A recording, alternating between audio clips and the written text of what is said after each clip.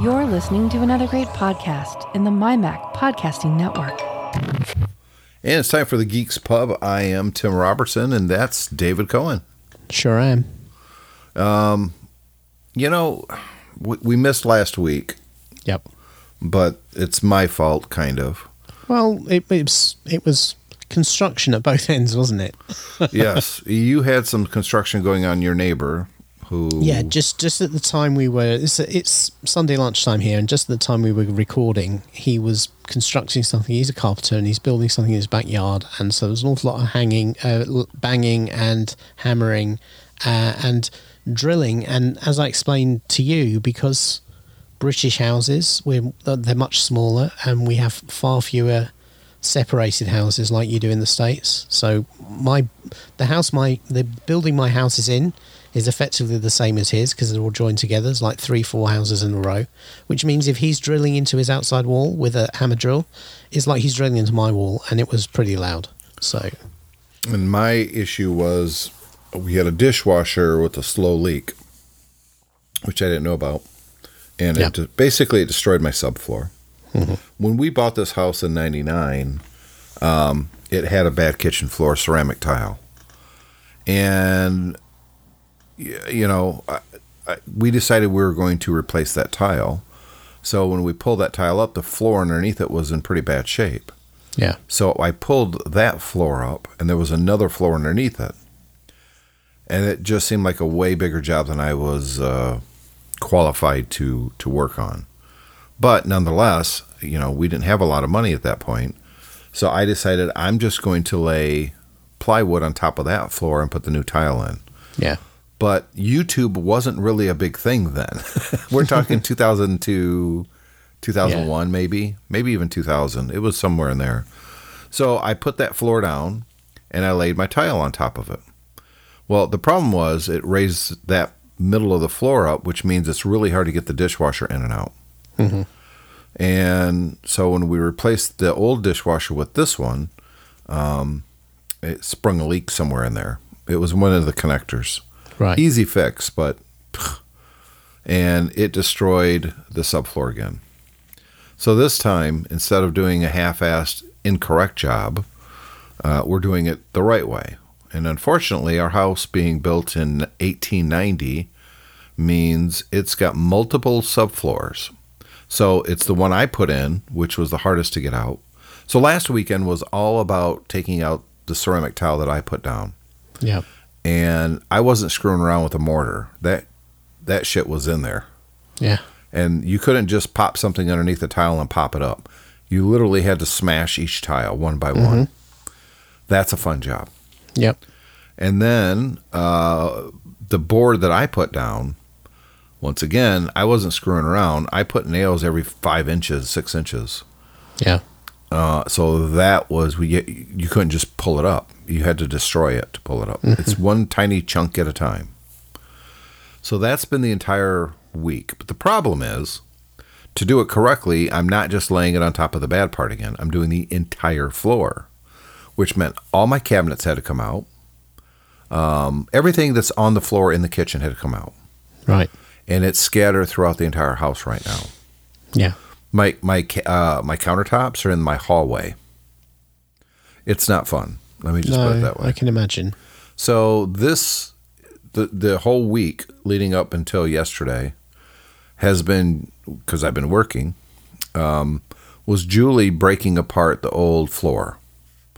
Yesterday, I finally got down to the studs. Mm-hmm. Now, I could see the studs because the leak had gone all the way through and got to the level of right above the studs and destroyed that wood. Yeah. So in 1890, David, they didn't use subfloors.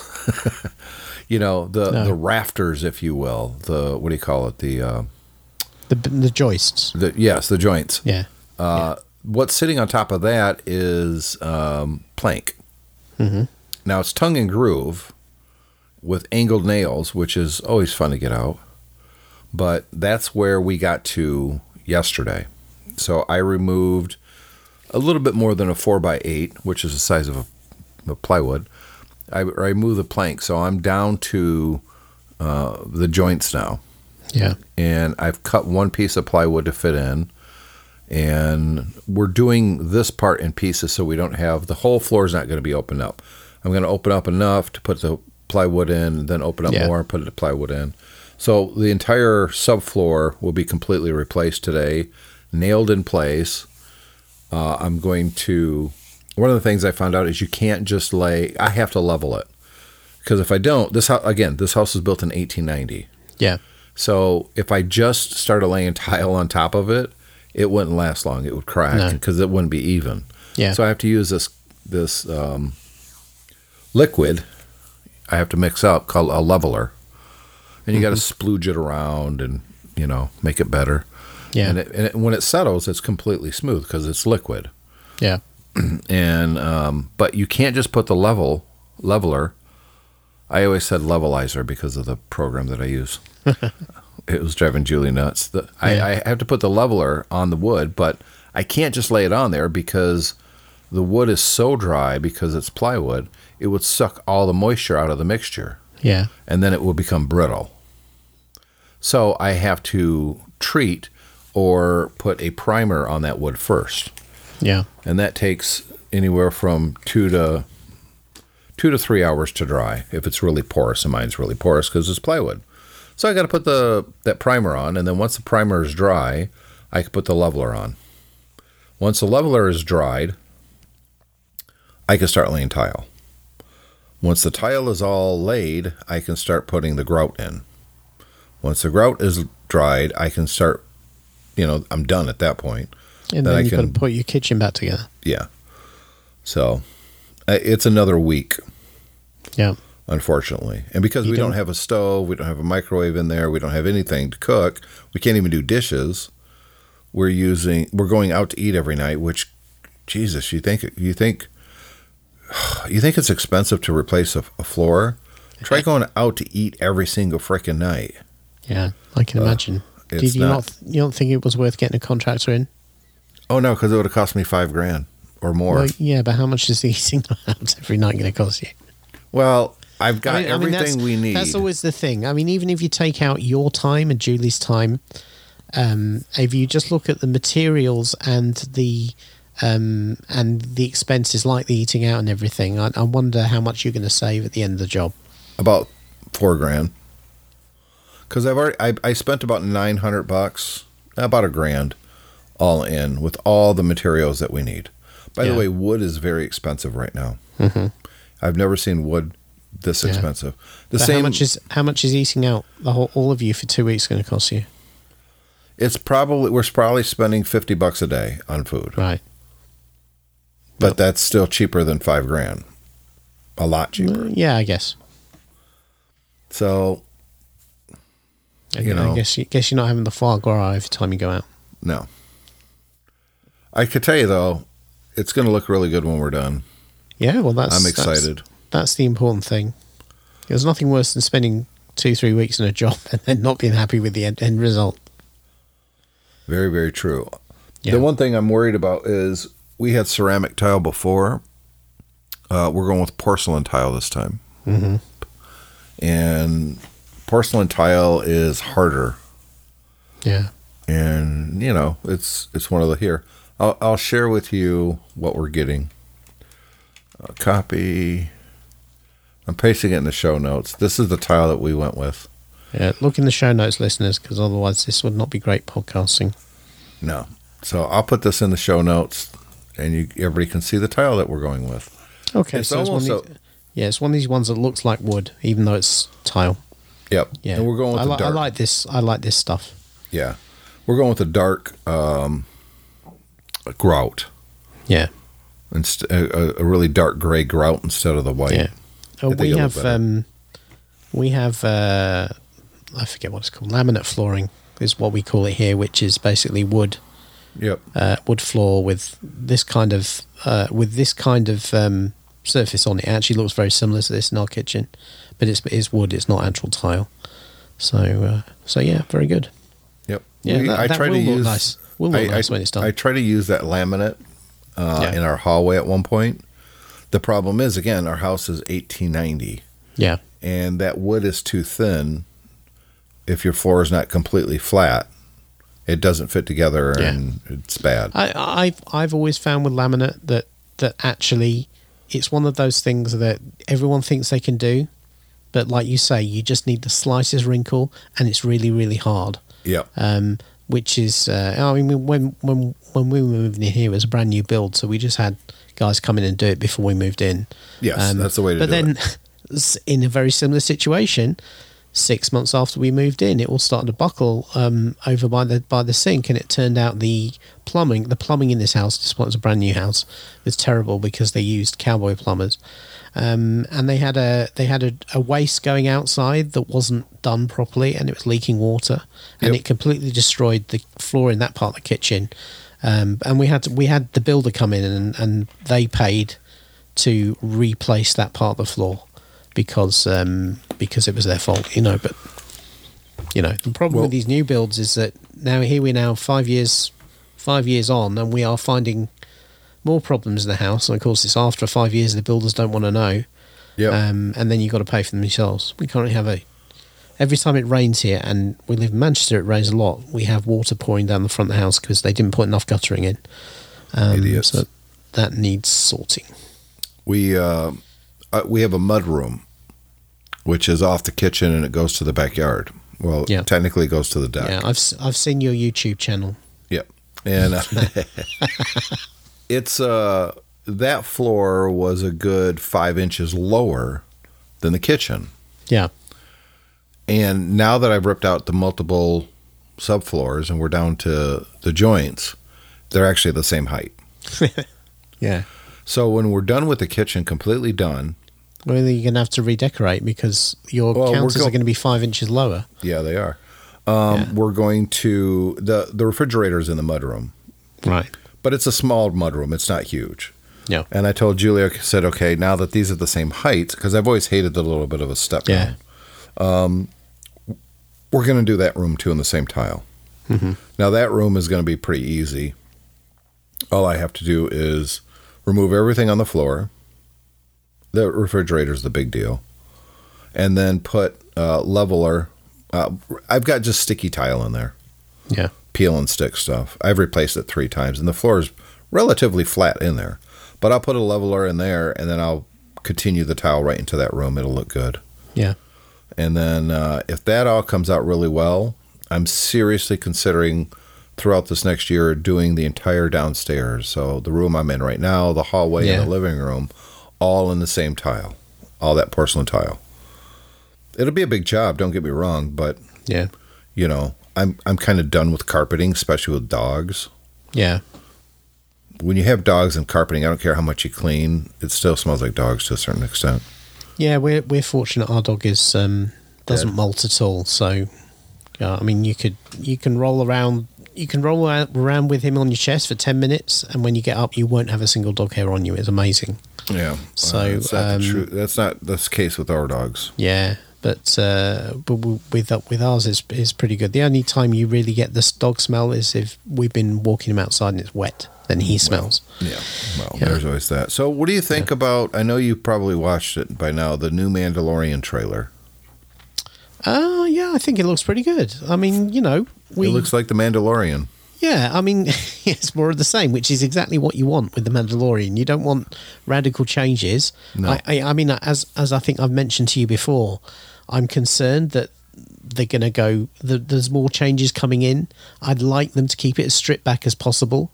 You know, I even didn't like some of the fan service they put in the first series.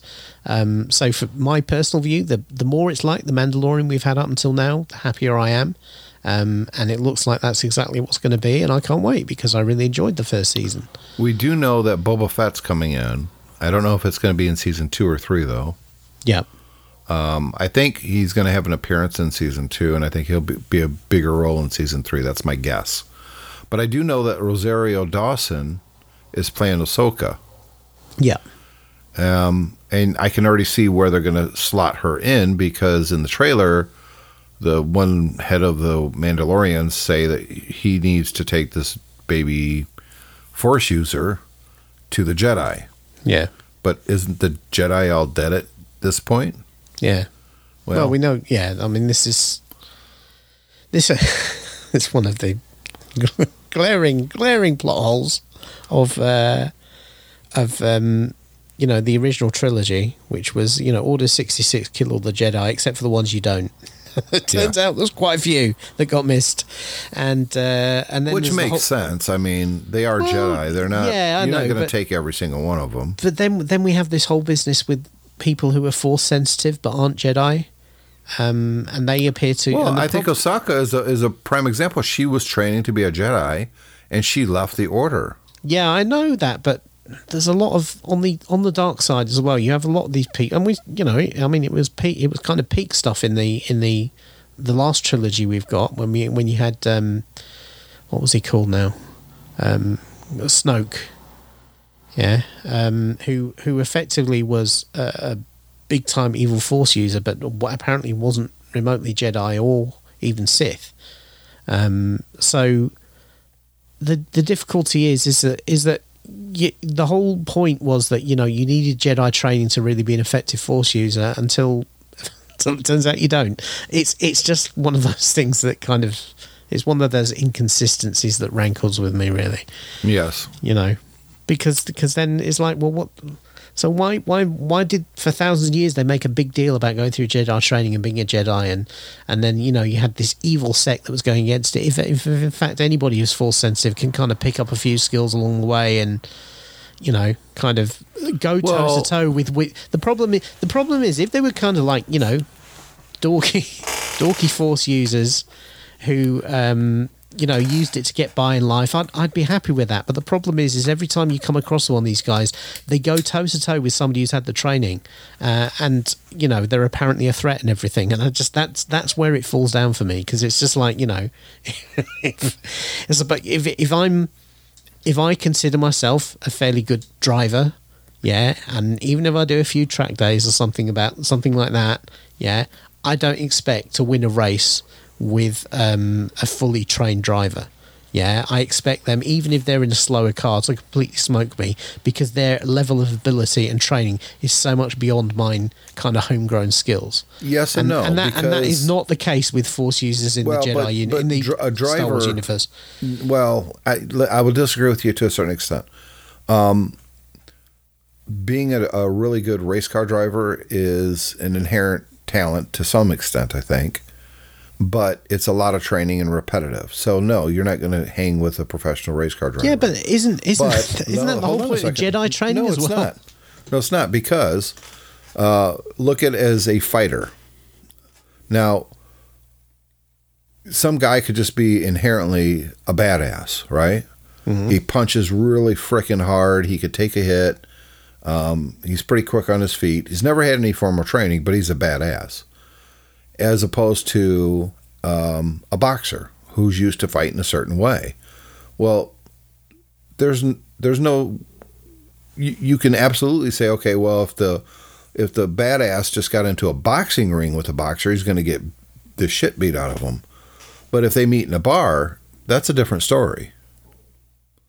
Yeah, I'd kind of I'd bend that analogy to say if you look at the Force user as being the bare knuckle fighter who's very, very handy in a fight, yeah, and then the Force the Jedi comes along and they're effectively a martial arts ninja. I would expect the martial arts ninja to kick the ass of the bare knuckle fighter, and most of the time, unless the guy's a real badass. Well, yeah, but even then, if they win that sort of fight or even get close to winning, it's often more than luck than judgment, or perhaps an error on the better trained user's part. But the problem is whenever you see this presented in the movies, we saw this in the Force Awakens. Yeah, Finn's fighting.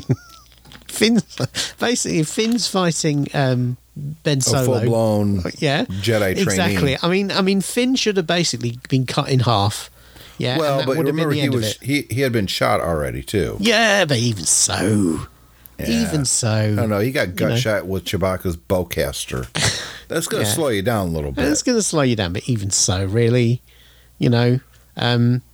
I just this is the problem, and it's something that's kind of annoying me in the Clone Wars. You know, I'm working my way through the Clone Wars now. Yeah, is you have, you know, much in the same way, and obviously I watched Rebels before I watched the Clone Wars, so I have seen this before, even though it came after, if you know what I mean. You have these guys who are Force sensitive bad guys who are sent after the Jedi and all that sort of thing because the Sith don't want to reveal themselves.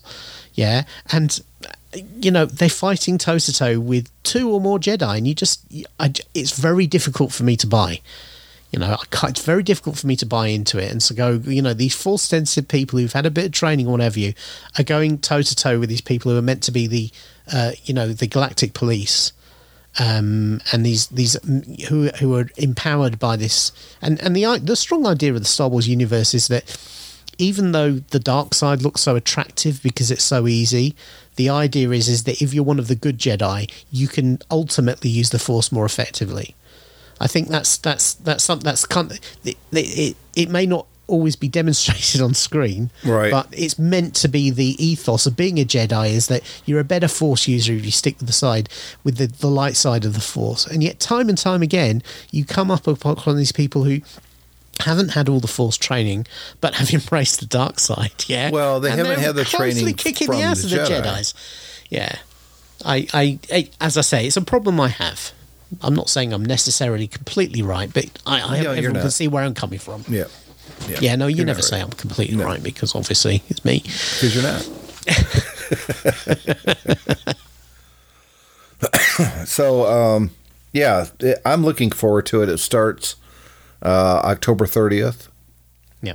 And I just want more of the same, you know. Yep. I didn't know if they were going to continue the Baby Yoda saga, and it looks like that seems to be the thrust of this season. I do wonder, though, if that's going to be the central catalyst of the entire series, is this Mandalorian, who we still don't know his frickin' name, is in... Do we? We all know his name, but we can't remember it. Yeah. They gave us his name. The guy gave us his name at the end of the first season. We just can't remember what his name is. It's just we don't need his name. No, it's unimportant. He is the man with no name. The Mandalorian with no name. Yeah. Well, that's kind of his shtick. Yeah. Is that the thrust of this entire series, though? Those two characters together? Or is it just the first couple seasons and then he moves on to the next big thing? Well, presumably they're going to have Baby Skywalker. They're going to have to deal with what happens to the Baby Yoda character, the kid, whatever you want to call him, the child, the asset. They're going to have to resolve his story in some way because we know that kind of 20 years on, no sign of him. Luke Skywalker's never heard of him. You know, Ahsoka could just take him to the unknown regions of space because they've established that. But that's what I'm saying. They're going to have to establish what happens to him because we know he doesn't appear later on. So, and that will presumably have him disappearing from the story. So, however long they keep him with the Mandalorian, at some point we know he's going to have to go. So the question is, do they keep him with the Mandalorian for? I think something happens in the Mandalorian. 4 years, 5 years. A time thing happens in Mandalorian where it makes the last 3 movies impossible and they're gone forever. Still pitching for that. I am still. Well, look, they got an Obi-Wan. They got an Obi-Wan series coming with Ewan McGregor. That looks like it's going to be great. They got a Rogue One prequel, I guess, series coming. Yeah. That looks like that's going to be really good. And there was another one. What's the other one? I'm drawing a blank. They got another series coming too. Yeah, I think you're right, but I can't remember what it is either. Yeah. Oh no, it's the clones, the bad clones. Oh, that's right. Yeah. Yeah. Yep, which is also Nasty probably Bunch or the Bad Bunch. Yeah, the Bad Bunch, and that's also going to be pretty good because those are really, really great characters. They are from really the animated good. series. Yeah. Yeah. And obviously they're defective to begin with, so they probably don't fall under Order 66. And I you know what? There's just some really good stuff going on with Star Wars right now when you don't look at the new prequels. Well, it's interesting that all the best stuff's happening on the TV.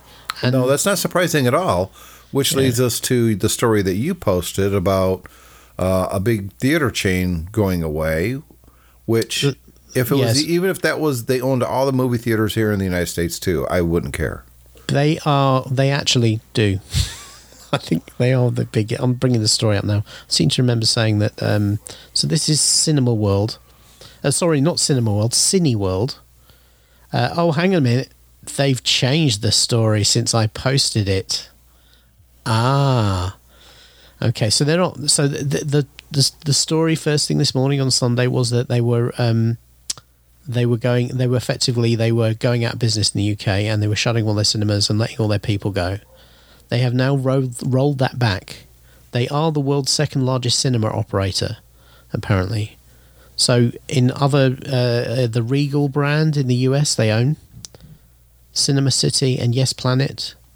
So anyway, they are one of the world's biggest cinema owners. And the story this morning, when I first posted this to you into our notes, was that the industry was unviable and they were shutting down. They were basically pulling out the market. Mm-hmm. They have now... Whether it's them or the journalists, they have rolled that back because this was updated 32 minutes ago, and it said they are now set to temporarily close their UK sites. Well, I don't mind. Obviously, I don't mind it's in the UK, but even in the US, I mean, most theaters haven't been open, or they're opening into limited capacity, and I don't care. I really don't. No. I haven't enjoyed going to an actual theater in many, many, many years. Now, I know that I'm probably in the minority there, and a lot of people listening to this episode are going, Tim, I love going to the movie theaters. Well, that's great. I don't care if they close down, and I think all the best content by far is coming out on, I'm just going to use this as a generic term, television. Yeah. Whether it's streaming or not, I don't care. It's television. That's where the best content is. The most passionate fan base now are following TV shows. I mean, I don't think there's anything in the Star Wars universe right now bigger than The Mandalorian. No. And the last time something like this happened was in the theaters, and that was when The Force Awakens came out. That was massive. It was huge. But I think that a lot of people were, in fact, you were disappointed with that movie. Yep. I don't know anybody who's been disappointed with The Mandalorian. Yeah. No, that's absolutely true. I mean, I remember we both went to, I went to see it literally the hour it opened, The Force Awakens. Yeah, we did an episode on it. We did an episode on it. We talked about how much we loved it, and then we did an episode afterwards where we talked about the things we didn't like about it, and that was not a short episode. No, it was a whole episode of Tech Fan. Yeah, we really did a criticism on it because actually it had many of the flaws that we saw in the later movies as well. Yeah, but the problem is, or the ironic part, I guess we should say, is of the three new movies, it is by far the best. Exactly, yeah. We kind of hoped after that it would get better, and in fact it just got worse and worse. You know what got better is the prequels. Yeah. Oh, now we go back and look at them, we go, actually, they're not that bad compared to what we got. Exactly. Yeah. And I think the difference is, though, is vision. There was no vision at all on the new ones, period. Oh, yeah. No, that is primarily the difference. You can criticize an awful lot of the choices that were made by George Lucas with the prequel and there's trilogy. a lot. Yeah, and there are a lot, yeah, and there are some things that he does over and over again that you just think, why? Why have you not learnt your lesson from this before, from the other reactions to this? But having said that, one thing they do have going for them is the overarching story. Yes. And progress of the characters and growth of the characters was defined from the start over the three movies. Yep. And that is something that is critically absent from the last trilogy. You know. Yep. We've torched it a bunch of times. We don't need to go back into that. No. But some movies I think are built for theaters that you don't really get the full effect of it in a streaming service. Although now with people regularly having 65-inch televisions, that's debatable. But, there's a huge movie franchise that came out, was the number one movie for many, many, many, many years. The only thing that's beat it was the Avengers. They're finally coming out. They filmed movie 2. They're working on movie 3, and that's Avatar. Mm-hmm. And I'm not convinced that Avatar is as good as people seem to be. It seems to be getting forced on us that Avatar is amazing, and look how well commercial success doesn't mean that it's amazing. It just means that it was an experience everybody wanted to go see because the whole big 3D thing coming out at the time, and the hype was through the roof, so everybody had to go see it. We all watched it after the fact on our smaller TVs and went, yeah, that was pretty good. But nope. Do you see huge fan base around Avatar? No. No, it doesn't. Nobody gives a crap. Yeah, there was a little bit for a few years afterwards, but it didn't have the staying power of anything else. No. My take on Avatar was that I think technologically it's almost the perfect movie. I mean, James Cameron is a phenomenal movie maker, no question, filmmaker, and he used new technologies in that movie to deliver an experience nobody had ever seen before. Yeah, it wasn't just the 3D. You know, he delivered a completely computer-rendered world. He used motion capture. He brought it all together. He also, very importantly, used CGI in a way that he used CGI as if he was filming a real movie. That was the first time it had been done like that. And the whole thing really came together, and I think it was far more than the sum of its parts. The point is, with Avatar, is the story really isn't that great. It's a story we've seen 100 times before. Yeah. And I remember at the time people going, well, yeah, you know, it's amazing to look at and everything, but the story's a little bit meh. The difficulty I think that Avatar always had was it took him so long to get that movie made. Yeah, and that movie was in development for like 15 years. Yeah. Well, here's the question. And now he's in exactly the same position where it's nearly 20 years later, and he's only just getting ready to bring the next couple of movies to it, and I just think he's completely, you know, I'm not sure how far he can take movie making forward again, because I think an awful lot of people have caught up with what Avatar did. I think it's something that about Avatar that it took them nearly 10, 12 years before we start seeing movies of the same caliber in terms of filmmaking. But I think the problem is they are way out there now, and pretty much every movie nowadays that has lots of special effects in it. Right. So what's going to carry it forward is the story. And which is not great. Well, here's a question for you. Anybody who wants to argue with me that Avatar is one of the all-time greats, okay, name 3 characters. That's my challenge to you right now. Name 3 characters from Avatar. Yeah, name 3. There's the blue one. No. The blue one. No. The name of the characters. You can name the actors. I bet you can't even name the actor's name of the main character. What's his name? Sam Worthington is the actor. Yeah. The character was I can't remember his name. Right. Basically, none of the characters' names mean anything. No, they don't. I do remember the girl's name who was played by Zoe. The chick from Guardians of the Galaxy. Yeah. That's the black actress who's known for being a blue and a green character. No, 2 blue characters. They're both She's her in Star Trek as well. She's done more work than that. She's well respected in the industry. Known. Anyway, wasn't the character the Avatar, the alien she played, wasn't she Nerti? I'm thinking I don't something know. like that. But the point is if you ask anybody, they're going to go, there was the guy in the wheelchair who turned blue, there was the chick who was blue, and then there was Sigourney Weaver. And the chick from Aliens. Yeah, that's my point. The characters didn't matter, and it was a boring story. And the problem with the next one, the only really interesting thing I thought about the story of Avatar is you take a guy who's been crippled.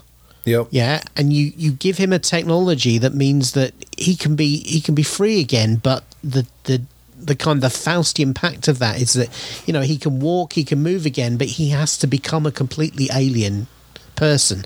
I think that's a very interesting concept. The idea that to regain your physicality, you had to transform yourself into a different creature. I think that's really quite interesting. The problem is it was overlaid on a typical evil corporation trying to do bad and turning, changing sides and fighting against them as the inside man and all of that. Yeah, And, I mean, everyone saw the plot twist coming from, four movies before away. But the difficulty with Avatar 2 is you don't have that. That character, assuming he pins the movie down, is now basically has just been turned into a blue alien. Right. So you've taken away the thing that was really interesting about him because the plot means it's not there anymore. So the only thing he can really rely on is world building or good old fashioned storytelling. I don't think I think Cameron is really good at world building. Yeah. And I think he's really good at the technology of making the movies. I think his shortcomings has always been storytelling. The storytelling. I don't think he's great at it. You look at some of his greatest movies. Aliens, he built world building. Yeah, he built the story on top of extending the ideas from the original world. And yeah, you're right, it was world building. But basically, an Aliens movie is, Ripley versus the aliens. Right, and then Terminator. Terminator.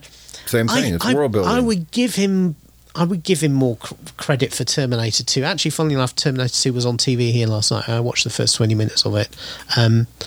He did do a lot of world building there. The whole movie is built on world building. Yeah, but I think he had best. Well, I don't know how involved he was in writing the script, but developing the script. But I think there were better ideas in Terminator 2. I think that's probably the worst example of James Cameron as a crappy storyteller, because I think actually the worst and quite good ideas to flipping on its head there really worked. To suddenly take the bad guy and turn him into the good guy. And it's interesting, the first 20 minutes of the movie, you don't know what's been done. And they kind of play it, the first time you see Arnold Schwarzenegger, you really do. I mean, he's a complete Terminator badass, but you don't know whether he's the bad guy or the good guy. Yep. It's only when you see the second Terminator come through, the Robert Patrick one, and he immediately kills a policeman, you kind of think, okay, all right, well, this is the one you want to watch for. Yeah. So I think that's less of a good example, but then you look at, to me, what perfectly sums up Cameron's problem is the Abyss. Yeah? Yes. Which conceptually is an absolutely amazing movie. And the technology, again, the way he was able to film effectively in an underwater submarine, an underwater station, they did a lot of that practically. He made it very tense. He made it very exciting. Yeah, and then of course you bring in the alien elements. We saw technology we'd never seen before. A lot of the diving technology, which he's really into, was actually real in the movie. The thing where the guy has to inhale a liquid to survive the deep pressures. Apparently, that's a real technology. And when you see it on the mouse or the rat in the movie, the rat is actually breathing that liquid. It actually works. All of that stuff was incredibly cool, but you actually look at the plot of The Abyss and it's awful. It's really, really awful. Well, what about Titanic? Yeah. It's a very lame, clumsy love story. Yeah. On par with Padme and Anakin. I mean, it's not great. I think Titanic... Titanic gets away with was all about making the Titanic again and the spectacle of watching it sink. This is what I'm going to say. The love story is pasted over this incredible stuff going on behind the background, which kind of allows it to be sold. And even then, there's a lot of plot points in that where we go, huh? Well, he could fit on the raft too. Why has he got to drown? Why is he? Yeah. Why did she suddenly? Why did he convince her to let him freeze to death and push him in the water? Right. Yeah. And then in the end we go, what? She threw the jewel away? Right. What the hell? It's the dumbest. It's stupid. The story itself of Titanic is stupid.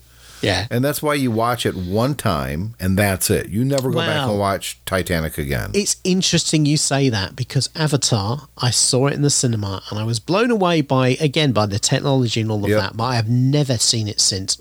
I've watched it once and I watched it on Disney Plus not too long ago when Disney Plus first launched and I was looking for some reason to watch Disney Plus other than the Star Wars stuff and the Marvel stuff and it's just not there.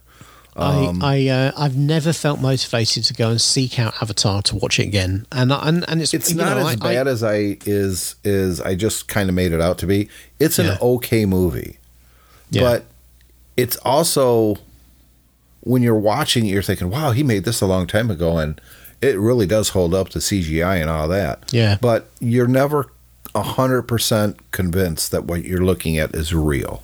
Yeah. And that's, it's disappointing in that regard, but it's still a watchable movie. But it doesn't blow you. Yeah. If you didn't watch it then and you just watch it now, it would not at all blow you away because you've seen better CGI already. Yeah. And the thing is, one of the things I enjoy about having, children who are growing up now is introducing them to movies they'd never heard of that were classics from when we were kids. Yeah. Yep. I've never turned around to my kids and said, "Oh, have you watched Avatar? You need to watch Avatar." No. I say that all the time. I say, Close Encounters of the Third Kind. You never seen that? You need to go and watch that, right? Yeah. I never stuff like that, but I never turn around and say, "Avatar, yeah, you really need to see Avatar." It's funny don't you get say me that. wrong. If they showed it, if they showed it today, forget COVID. If they showed it today in a movie theater with the 3D technology and the surround sound and everything, then I might be tempted to take the kids to see it. If it was $5 a ticket. Yeah. No, I'm not paying premium prices for it. God, but no. yeah, It's funny you say that about making your kids watch older movies or them watching older movies. You got to remember a lot of the stuff that's being created now is done by guys our age who grew up with 80s movies. So Brooke, maybe a year ago, watched The Breakfast Club. Mm-hmm. She had never seen it before. Yeah. She knew the song, Yeah. But other than that, she didn't know anything about The Breakfast Club. So she watched it. And she comes to me afterwards and she goes, I cannot believe, A, I've never watched that movie before, and B, how many other TV shows and movies and everything reference that or play homage to it. I had no idea that that's where these things started.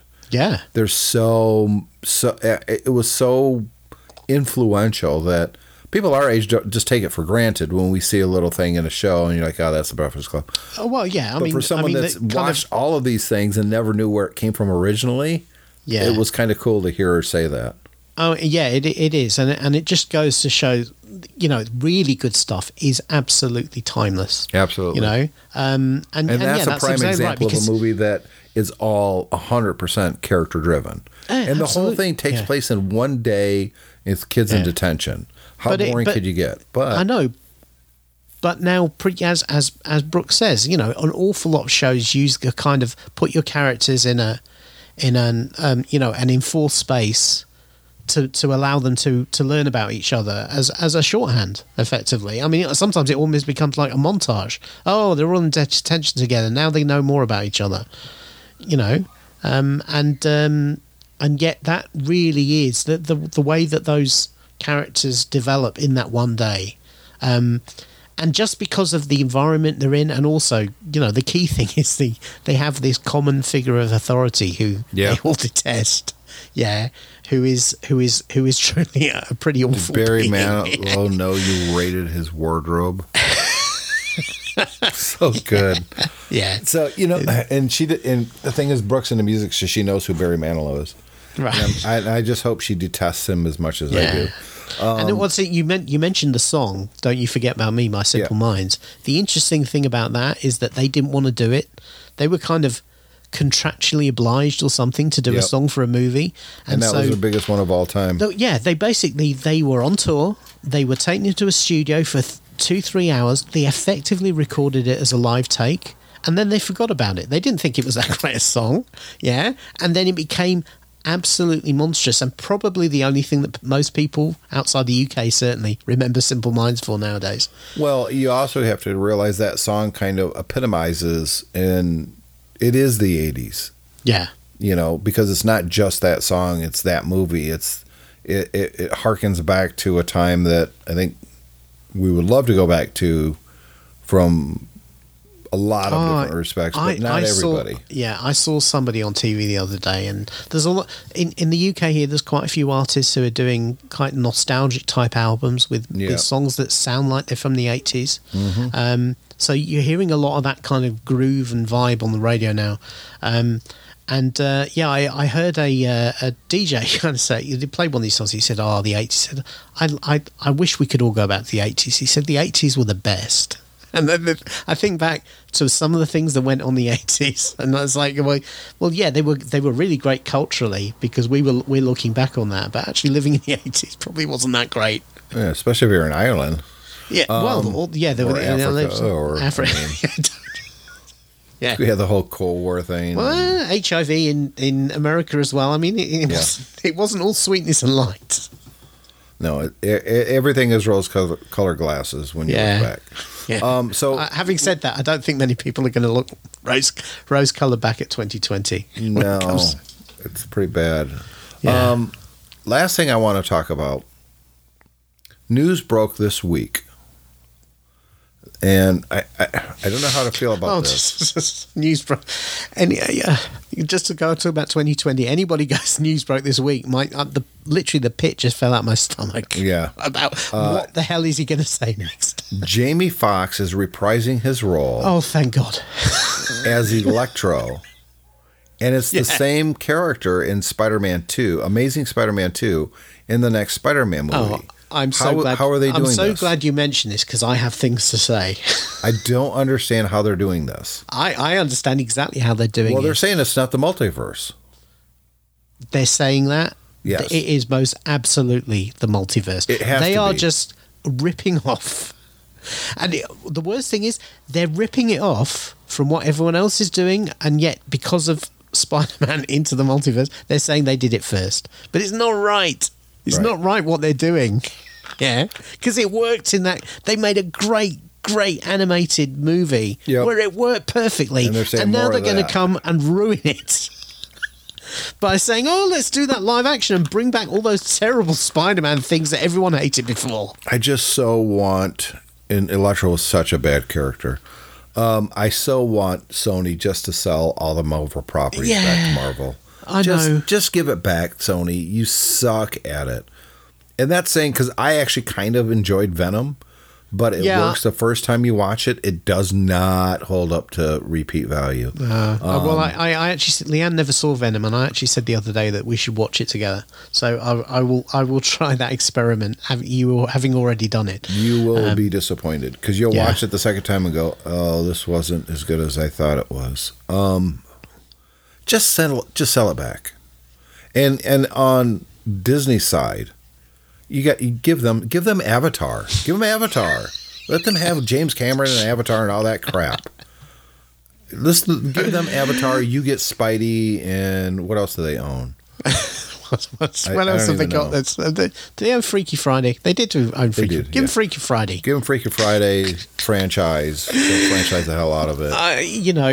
I'm sure they could dig up some old properties that nobody wants anymore and I think the Freaky franchise one is perfect because look at the possibilities. Okay, now it's a white guy and a black guy in slavery times, and they switch places. You know what? Some LA executive has just heard what you said and is furiously writing into a notepad. You do not know. You have powers that you do not know. Powers for evil. Yeah. The Queen of England and Mandela, when he was in prison, switched places. I mean, granted, her story on that part is kind of boring. The Queen of England and her gay butler. There you go. Yeah. Switch places. Just the point is, two people switch places. You can go anywhere with that. Yeah. I think it would be awesome. But maybe Trump and Hitler switch places. Oh, maybe Disney wants to hold on to. Maybe Disney wants to hold on to it because Mando and the child switch places. There you go. But I'm torn because I know that Marvel is, and I know that they're driving Spider-Man 3. Yeah. So I'm kind of holding out hope. Maybe it'll be okay, but I don't know. It worries me. It really does. Yeah. And I don't, Andrew Garfield, let's talk about him for a second here. I think he is kind of overlooked in the role. I think when people think of Spider-Man, they think of Tom Holland is the best so far, and unquestionably I agree with that. The second one is Tobey Maguire. I think he did a great job in the first two Spider-Man movies. Yeah. In fact, I would say the second one's probably the best of those. Oh, I definitely agree. And then it went off the rails in 3, and then they had to reboot. The Yeah. first Amazing Spider-Man wasn't too bad. No, I quite enjoyed it. You know, talking about Andrew in the role, Garfield, yeah. Andrew Garfield, yeah. I actually thought he was pretty good. He looked a little bit old. Well, that's okay if you're going to do yeah. a multiverse thing now. Yeah, well, no. What I'm saying is he looked a little bit old Yeah. when he played the Amazing Spider-Man the first time round. I agree. He looked probably about 5 years older than he should have been for the role. But I think he kind of. The important thing is that the romance in The Amazing Spider-Man with him and Gwen Stacy, it really worked. Those two had great chemistry, and I 100% agree. You really kind of bought into it, and as the relationship between them was the driving force of the plot of the movie in some respects, in terms of the choices he's making. I think that was good. The problems with it were they had this bizarre subplot that his parents were somehow involved with the Osborn court, which I just, you know, it wasn't the comics and it was just not good. And then I think the actual plot of the movie in terms of the Lizard Man and all that, I just didn't feel it worked very well. Right. You know, and then the kind of the sacrifice of the father at the end was, you could kind of see it coming. So yeah, but I thought it really captured the idea of, you know, here's this kid with these powers, and yeah, the problem was he wasn't a kid.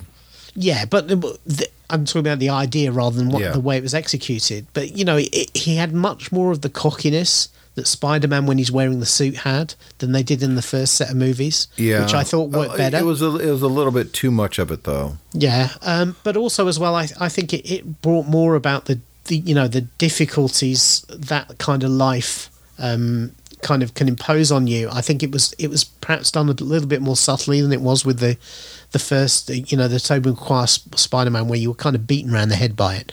I think that Andrew Garfield, I've seen interviews with him. He was dressing up as Spider-Man as a child. It was his favorite character. And this was a dream come true. And the wrong people were in charge of this movie. And they kind of ruined it for him. Yeah. And I think, quite honestly, he would jump at the chance to create and be Spider-Man again in a multiverse setting where you have Tom Holland as Spider-Man in the Marvel Universe.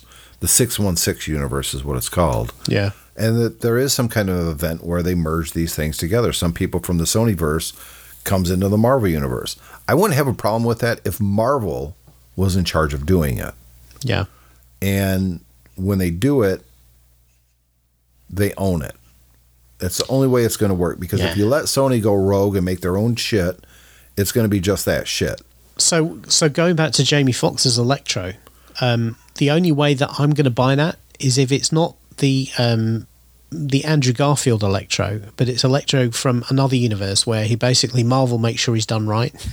Because the way he was done in the Andrew Garfield movie was terrible. It was awful. Absolutely terrible. That's why I don't understand why they're bringing that character back, because, he's still better than the Hobgoblin they had. Oh my God, that was atrocious. Yeah, maybe Marvel wants to try and redeem that character in terms of the cinematic universe. I don't know. And if anybody can, it will be them. Yeah. So I'm going to maybe it's not even true. Hope. Maybe No, it's been confirmed. It's been confirmed. Well, maybe Jamie Foxx has got a really good agent and he talked them into it. Well, I'm sure he does. But if anybody can do it, it'll be Marvel. I'm going to hold out judgment and real opinion until I actually see it. Well, let's see. But let's see what happens. Let's be honest. At this point, who the hell knows when we're going to see a big tentpole movie in the cinema again? So I don't care if I ever see one. Yeah. I don't care about the movie theaters anymore. But the difficulty is that after Mulan, it looks like they are shying away from sending these things straight to streaming. So I think everyone seems to be, look, they just moved James Bond this week to April next year. Yep. Right? Everyone is hoping that come next spring, this thing's going to be over. And it's not going to be, because even if they announced a new vaccine tomorrow that was perfect and worked for everybody. Yeah, it's going to take 12 months to inoculate everyone, and you've got to inoculate everyone before things go back to normal. Well, let's be honest. Let's be honest. The citizens of the Western world is going to get it way before people. Yeah, I know, but you're still talking about 325 million people in the US. Yep. Nearly 70 million people here. It takes time to do that, and until it's done, things remain as they are. So I think the difficulty we're going to face is that we've got this big, from the entertainment industry's point of view, we've got this big backlog of material now. We've got a whole summer blockbuster season we've lost. Yeah, plus all the stuff that's being made behind that. Yeah, we're now going to lose the Christmas season as well. There's going to be a massive backlog. So effectively, this is going to ripple through the movie industry for years to come. And the longer they delay allowing anyone to see that content, the worse that's going to be. So, until everyone kind of realises that and says, you know what, we need to find effective distribution mechanisms that don't necessarily involve the cinema. We'd kind of be stuck in this situation, and these movies all cost a colossal amount of money. At some point, even somebody as big as Disney is going to go, we can't afford to keep making this stuff that then sits on the shelf. Well, I do think that a lot of the costs involved in these movies are coming down because of The Mandalorian. Yeah. They show that you can do huge, giant sets and fake it. Yeah. So effectively that we just don't know. Yeah, it's amazing. They're using game engine and giant screens to create these things for I'm telling you, they can do a lot of these movies now at half the cost. Yeah, well, when they start doing that, that's going to be really important. And of course, as well, in a COVID thing, the advantage of those virtual stages is it's much easier to have people interact and still be in a bubble. And be in a bubble, but also you still maintain distancing between the actors. Yeah, because you can kind of use the computer and the angles and what's behind them and everything to make it look like they're in the same space when they're not. Yeah. Interestingly enough, the soap operas here, what they've started doing when they started filming, because they are filming everything socially distanced, is when they need kissing or close interactions and stuff like that, they bring in the actors' real partners and then kind of fake it by shooting them from behind and that sort of thing to make it look like they're a different person, which I think is quite a clever solution to the problem. So all these actors and actresses, spouses and partners could now all of a sudden find themselves getting equity cards. Well, if it helps. Yeah. Just wanted to let you know, Scarlett, that I'm available if you need a stand-in. Let's see, Jamie Foxx. No, not for Jamie Foxx. I said Scarlett. Scarlett Johansson. Too late.